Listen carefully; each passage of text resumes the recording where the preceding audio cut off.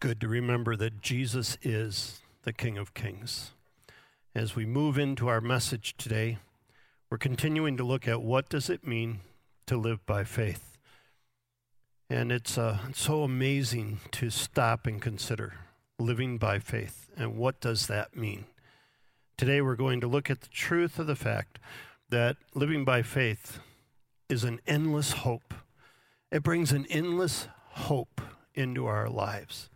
We're going to be looking at 1 Corinthians chapter 15, so if you want to pull that up on your Bible app or in your Bible at home and follow along, and just before I read it, let's take a moment and pray. Father God, how we thank you for your word, for the truth of your word, for the fact that Jesus rose from the dead, and that the resurrection means that we have for us an endless hope. And God, right now, it's so important to remember, because in many ways what we're surrounded with is a pandemic that would, if we're not careful, allow us to believe that there's a hopeless end. Thank you for your word. Thank you for your truth. Thank you for the resurrection. As we look at it today, Lord, I pray that you would allow it to speak deeply into our hearts. So we're scattered, Lord. We're scattered in our homes, and we're watching this all separately but all together. And so we pray that you'd move in our hearts as we open them to you. Speak to us, God. Your children are listening. And we pray this in your name. Amen. Amen. So we're in 1 Corinthians chapter 15, and we're starting in verse 12. But if it is preached that Christ has been raised from the dead, how can some of you say there is no resurrection of the dead? If there is no resurrection of the dead, then not even Christ has been raised. And if Christ has not been raised, our preaching is useless, and so is your faith. More than that, we are then to be found false witnesses about God. For we have testified about God that he raised Christ from the dead. But if he did not raise him, if in fact the dead are not raised, for if the dead are not raised, then Christ has not been raised either. And if Christ has not been raised, your faith is futile. You are still in your sins. Then those who have fallen asleep in Christ are lost. If only for this life we have hope in Christ, then we are to be pitied more than all men. But Christ has indeed been raised from the dead, the firstfruits of those who have fallen asleep.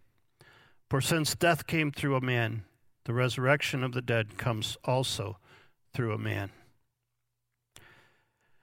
It's an amazing passage that helps us stop and think about the resurrection of Jesus Christ. And that's so important on this Easter Sunday or Saturday, whatever you're watching. But even more so, it's important to remember at this time that we're in. And as we look at this passage, I think it will become clear to you why that is. What we see is that the resurrection brings an endless hope to a hopeless end. The resurrection brings an endless hope to a hopeless end. The first thing we see is that there is a hopeless end, and Paul makes that really clear.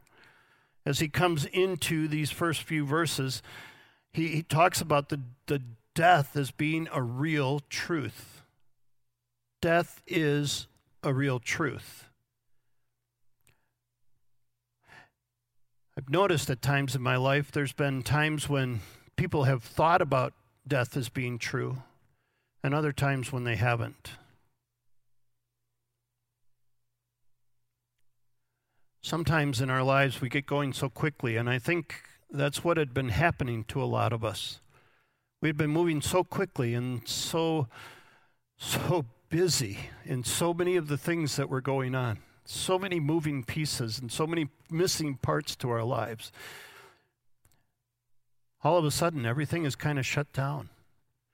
But the other thing that's happened is we've become increasingly aware of death. I think of now, you go out and you see so many people wearing masks and protection. And it's true that a lot of people are wearing masks to protect them from getting the disease, but it's also because there's a fear of death that comes with that disease. As I've been pondering this, I've considered the There was one other time in my life when I felt the same as I feel now. And that's when I was in junior high school. When I was in junior high, it was at the peak of the Vietnam War. My mom would watch Walter Cronkite every night on the news. And I remember watching the news and seeing the scenes from the Vietnam War. And every night there would be a death toll, a count of how many had died that day, that week, that month. And it became real. It was in our living room. Maybe for the first time ever, at least that I could remember. And I could remember living my life in such a way in junior high of wondering what was the point, because as a young man at that point in time, with the draft going on, it was almost certain you were going to go to Vietnam and you were going to die. And death became real. And there became a fear that was attached to that. And I think for some people that's what's happening now, maybe even for you as you're watching. Death has become real. It's come into our living rooms. As every day, every morning, every evening, there's a new count of the people who've contracted this virus and people who've died from the virus. And so death has become more certain. Vietnam had a closeness to it, but not the way this does. Every country in the world has been impacted by this pandemic. And every country in the world now has an opportunity to face the undeniable fact that each one of us will die. And that's what Paul starts as he talks to this church in Corinth. He lets them know that death is a real truth. Death is a real truth. It is real. And the second thing we see is that death is permanent apart from the resurrection. Now, as he's talking to this group of people in Corinth, and Corinth was a city that was a very metropolitan city. There were all types of culture that was going on. There were all types of people who were there, people from all different kinds of people groups, all different kinds of cultures. There were all different activities and things that could be going on. It was, in its time frame, very similar to our time frame and the way that we respond here in America. And so as we look at this and we see this, we see that Paul writes to them, and he writes to them not as people who necessarily don't believe there's a resurrection, but people who don't believe there's a literal resurrection. It seems as though they believed there was some sort of spiritual resurrection, but that somehow when you died, your spirit went on living, and it was just going out there without a body. And Paul wants to make it clear to them that death in that way is permanent. And it brings no hope. And that's the second point, is that there's a hopeless end without a literal resurrection. Without a literal resurrection, there's a hopeless end. And that goes on in the next few verses here. And what we see is that he goes to this church in Corinth, to these people that he loves so much, and he talks to them, and he says, listen, if there isn't a literal resurrection, if Christ hasn't literally been raised from the dead, then there are 6 things that means. And as we look at this passage, he's going to list these 6 things, and I think that we can see what those are as well. Now, he's writing to those who believe in Jesus. He's writing to those who've come to a saving faith in Jesus Christ. And so these are believers. These are followers of Jesus. And so he wants to make clear that they understand there's truth in the resurrection. And the first thing he says is that, listen, if Christ hasn't been raised, then the preaching is useless. In other words, there's an incomplete gospel. He starts out this chapter by explaining what the gospel is. And when he explains what the gospel is, he says it's of first importance. And what he has received and he's passed on of first importance is the gospel. Christ died for our sins according to the scriptures. He was buried and he was raised on the 3rd day according to the scriptures. That's the gospel. The gospel is the truth that Jesus came and died. He died a horrific death, and he died that death because it was needed to pay the penalty for our sins. And so as he died, he put an end to sin. But if that's all there is, it's an incomplete gospel. Paul goes on to say that he was buried, but he rose again. He came back to life. And I think sometimes if we're not careful, we think of it as of course he did. But this is a miraculous thing, and it's of great importance. The gospel's incomplete without the resurrection. The second thing is that faith is useless. Faith is useless without the resurrection. And what does that mean? We've been looking carefully at what it means to live by faith. What does it mean to live by faith? And we've looked at the truth that living by faith means that we're founded in the Word of God, the promises of God, and we're focused on the faithfulness of God. And to be focused on the faithfulness of God and to be founded on the promises of God is to be waiting for the moment that we're with God. So our faith, the part of our faith that truly rests on the faithfulness of God, in maybe more ways than anything else, is the truth that when we die, we too will be resurrected. And if Christ has not been resurrected from the dead, then we can't hope to be resurrected from the dead. We can't hope that would be the case. And so our faith is just futile. There's no purpose to our faith. It's a useless faith because it's just faith in what's happening around us instead of the promise. And you'll remember that we looked last week about the fact that Jesus went before us. And so he's there waiting. That's a big part of our faith. The next thing Paul shows is that if Christ has not been raised from the dead, then the witnesses are false. The witnesses are false. The apostles are false because they've declared that Jesus has risen from the dead. In the first part of the chapter, Paul talks about after Jesus rose from the dead, he appeared to Peter and to the 12 and to 500 and all these brothers, and then to James and the apostles, and last of all, Jesus appeared to him, to Paul. And so if Jesus hasn't raised from the dead, then all of these testimonies are false. He goes on to say that not only that, but if there is no resurrection from the dead, then we're still in our sins. We're still trapped in our sins. I think about that. I know my sins. They're always before me, the psalmist says, and maybe it's the case for you too. And I think one of the things I long for most is to come to that place in my life when I shed this body and I take on the new body and I stand before Christ and I'm freed from the sins that this body continues to draw me into. And if Christ hasn't been raised from the dead, then I'm trapped in those sins, and so are you. They're forgiven, but we're still trapped with this sin nature, this body that longs to sin. If Christ hasn't raised, then the ones who died who are believing, those who have fallen asleep in Christ, they're lost forever.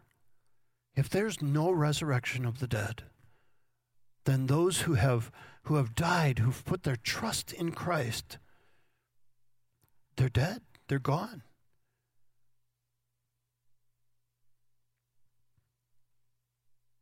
One of the greatest comforts I have is knowing that my mom and dad are with Jesus.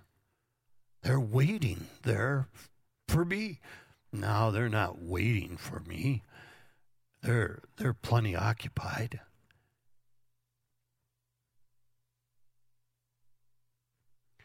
Without the resurrection of Jesus, all the loved ones that we have who've gone before, they're gone. You see, what death does is it rips the soul from the body. You are designed by God to be an embodied spirit. You're designed by God that your spirit would have a body. You're not designed by God to be a spirit out there. You're designed by him to have a spirit that's united to a body. And death here rips that body apart from the soul, rips that body apart from your spirit. And as that happens, if you've trusted Christ as your Savior, you step into his presence. And we're not sure what happens in that intermediate state, that moment between then and the resurrection of the dead, which Paul talks about at the end of this chapter, when we will have our redeemed bodies. But what we know about those who've died in Christ is that they are in the presence of God right now, because of the resurrection of Jesus. And if Christ hasn't raised from the dead, then those who've gone before haven't either. And you'll have no hope that when you die, if you've trusted Christ as your Savior, that you'll go there either.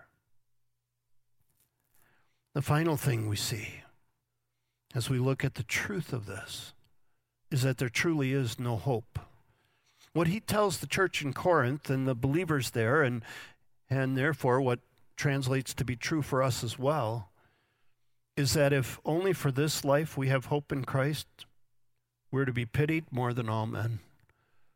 Listen, if all we have is Christ in this life, then there's really no hope. Now, I want to be careful here, because having Christ in my life makes a big difference for me on this earth, and I know it's that case for many of you as well. I've talked to you. I know you. I know many of you are going through things that apart from Christ in your life, you wouldn't be able to go through those things because you have the hope of Christ in you. And so that's wonderful. It's powerful. And Paul isn't discounting that by any means. But what he is saying is that the prize, you'll remember we looked at that last week from Philippians chapter 3, the prize is being with Christ. It's running the race. It's running through the finish line and coming to the place where we are with Christ, where we are with God. And there's really no endless hope apart from that. We're looking at this big idea. The resurrection brings endless hope to a hopeless end.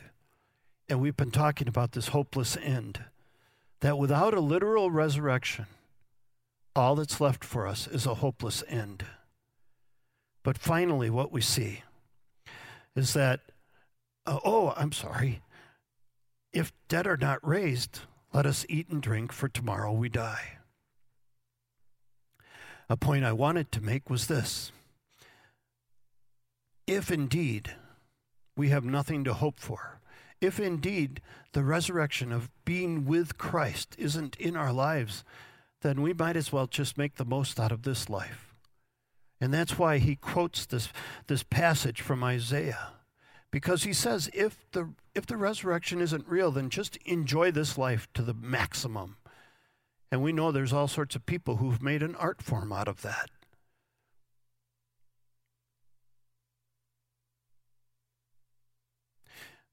These are the thoughts that cause people to run after temporary pleasure. The sin that brings pleasure to the flesh, but harms the spirit and harms the flesh. It's this idea that we could just do whatever we want because when we die, there is nothing more. There's a hopeless end without the literal resurrection. Finally, we see that there's an endless hope for those who are in Christ. That's who Paul's been talking about. Those who are in Christ. And what it means to be in Christ is to be saved. I trust that that's you. I trust you've come to a point where you know what it means to be in Christ. And to be in Christ means that you have Christ in you.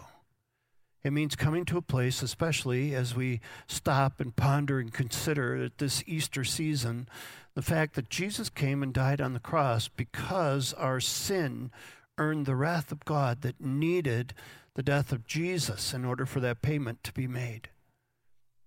And so it's coming to a place in your life where you realize that the things that you've done, the choices that you've made to be autonomous, to make choices for your life instead of allowing God to, those things are sin. And that sin has separated you from God and earned his wrath. But if you come to the cross, if you come to a place in your life where you say, God, I realize I've sinned and I need you to forgive me. I want you to forgive me. I ask that you'd forgive me. I ask that Jesus' death penalty would pay the death penalty that I owe. Forgive me. I exchange my life of sin for your life of righteousness. I ask that you'd come in and take control of my life. When you come to that place in your life, then you are found in Christ, and Christ is found in you. If you've never done that, I urge you to do it today. What we're looking at, this resurrection of Jesus and what that means for an endless hope, only applies to those in Christ. If you're not in Christ, all you can hope for is a hopeless end.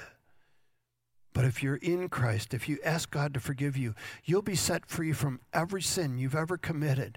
And you may be there thinking, my sins are too great. They're not. There's not any sin that's so great that God can't forgive it. Jesus is bigger than any mistake. On the other hand, you may be there and you may be thinking, I'm a really good person. I haven't done things that are that bad that I need to be forgiven of. Could I urge you to know and understand that even the smallest sin earns the wrath of God and separates you from him? But he is just as eager to forgive every small sin as he is every big sin, whatever that means in the way that you define it. And you can be set free and have the absolute hope of an eternity with him because of the resurrection. Because there is an endless hope for those who are in Christ. This next verse is so powerful. I remember when I officiated the funeral for Karen's grandmom, my grandmother-in-law. She was praying for the rapture. She was praying that Jesus would come and take her so that she wouldn't die. She lived to be over 100. And I read this passage at her funeral, and I came to this verse. And this verse brings great hope. Listen, if Christ hasn't raised from the dead, we have a hopeless end. But Christ has indeed been raised from the dead. He has been raised from the dead. And he is the first fruits of those who have fallen asleep. What that means is Christ's resurrection is the beginning of God's renewal of all things. The resurrection is the beginning of God's renewal of all things. This is so exciting, friends. I can't express to you how incredible this is. We look at salvation history, and we've talked about that here. And if you're a part of Calvary, you know we've talked about this redemptive plan of God, the salvation history that begins in the very beginning of God's Word, as he had planned before he created that there would be a redemptive plan for us. He wasn't surprised by Adam's sin. He was prepared for Adam's sin. And so as we come into this redemptive plan of God, and we see Adam and Eve sinning, and we see that each one of us sin as well, and so we earn the wrath of God. But God has a plan of redemption, and that redemption includes the death, burial, and resurrection of Jesus. And as we come to this place where Jesus' resurrection is the beginning of the renewal, it's what's been waited for. In all of the Old Testament, it looked forward to this Passover lamb, this Messiah who would come, the one who would come and who would save his people from their sins, Jesus. And so he came and he died, and that was the end of sin, and he said it is finished. And so the penalty for sin had been made, but now there's the renewal. There's the renewal that's needed. And in God's plan of redemption, we've come to a place where the cross, mercy and justice meet, the penalty for sin is paid, and then begins the renewal of all things. Then begins the resurrection of the dead. Then begins where God begins to rebuild, eventually leading to a new heaven and a new earth created for us to live in forever. Those of us who know Christ and are in Christ. This is the beginning of the renewal of all things. That's what it means that Jesus is the first fruits. The first fruits looks forward to the entire crop. So it would be like for the Israelites, they would take the very first fruits of their harvest and they would bring that as a sacrifice. But it didn't say, here's the first part of my crop. It represented the entire crop. It represented and realized that everything was involved in that first fruits. And that's what Christ's resurrection is. It's the first fruits. It looks forward to the fulfillment of this as we all receive our resurrection bodies. This is the most exciting point in many ways in salvation history to this point is Jesus' resurrection from the dead, bringing us victory. Paul, at the end of this chapter, talks about when the perishable has been clothed with the imperishable and the mortal with immortality, then the saying that is written will come true. Death has been swallowed up in victory. Then and only then. As Paul goes on in this chapter, he begins to talk about the resurrection of people. It talks about the body being planted. And the body being planted is no beauty. But the body is raised in its glory. Jesus is alive. Jesus is alive, and he's seated at the right hand of the Father, and he's interceding for us. He's praying for us. Satan accuses us, and Jesus defends us. That's what's happening before the throne of God. And one day, God will say, now, and Jesus will come back. And there'll be a trump. There'll be a trumpet blast to end all blasts. And those who have died in Christ are going to be up and out of their graves. The bodies of those who've died. And I have all sorts of people asking me, what about this and what about that? You know, what about the people who are cremated? What about, hey, God's going to work all that out. But I'm going to tell you right now that your body, if you know Christ and you die, your body's going to be raised. It's going to be up and out of that grave. And it's going to join. You're going to have a redeemed body, a glorified body. Paul tells us it's a body like the body Christ had when he rose from the dead. And you're going to have a glorified body, a redeemed body. And that redeemed body is going to be reunited with your redeemed soul. And as a redeemed person, body and soul, you will live forever in the presence of Jesus, in the presence of God. And you will not sin. Sin will be completely gone. You will then be swallowed up in victory, in the victory that God has designed for you in his plan of salvation. And Jesus has gone ahead as the first fruits of that and the absolute assurance of what we have to hope for. Oh, I hope that you're looking forward to that day. I hope that you're anticipating that day. And I hope and trust that you're putting your efforts into that day. We've been entrusted with this time here on this earth. And what we do with this time impacts what we do when we see him. When he comes to us and takes us to be with him, then the saying will come true. Death has been swallowed up in victory. It's a moment we wait for. This virus is wearying. It's weighing on people. And yet, in some ways, it's caused us to release things that we've been trusting in. I don't know about you, but it's been enlightening for me to see the things that I've trusted in that are just part of this world.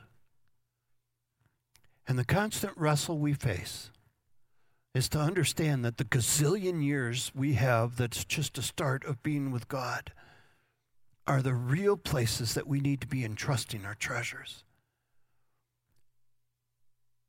So this virus causes us to realize that death is real. Causes us to realize that apart from Jesus being raised, that death is a hopeless end. But that with the resurrection of Jesus, there's an endless hope. I praise God.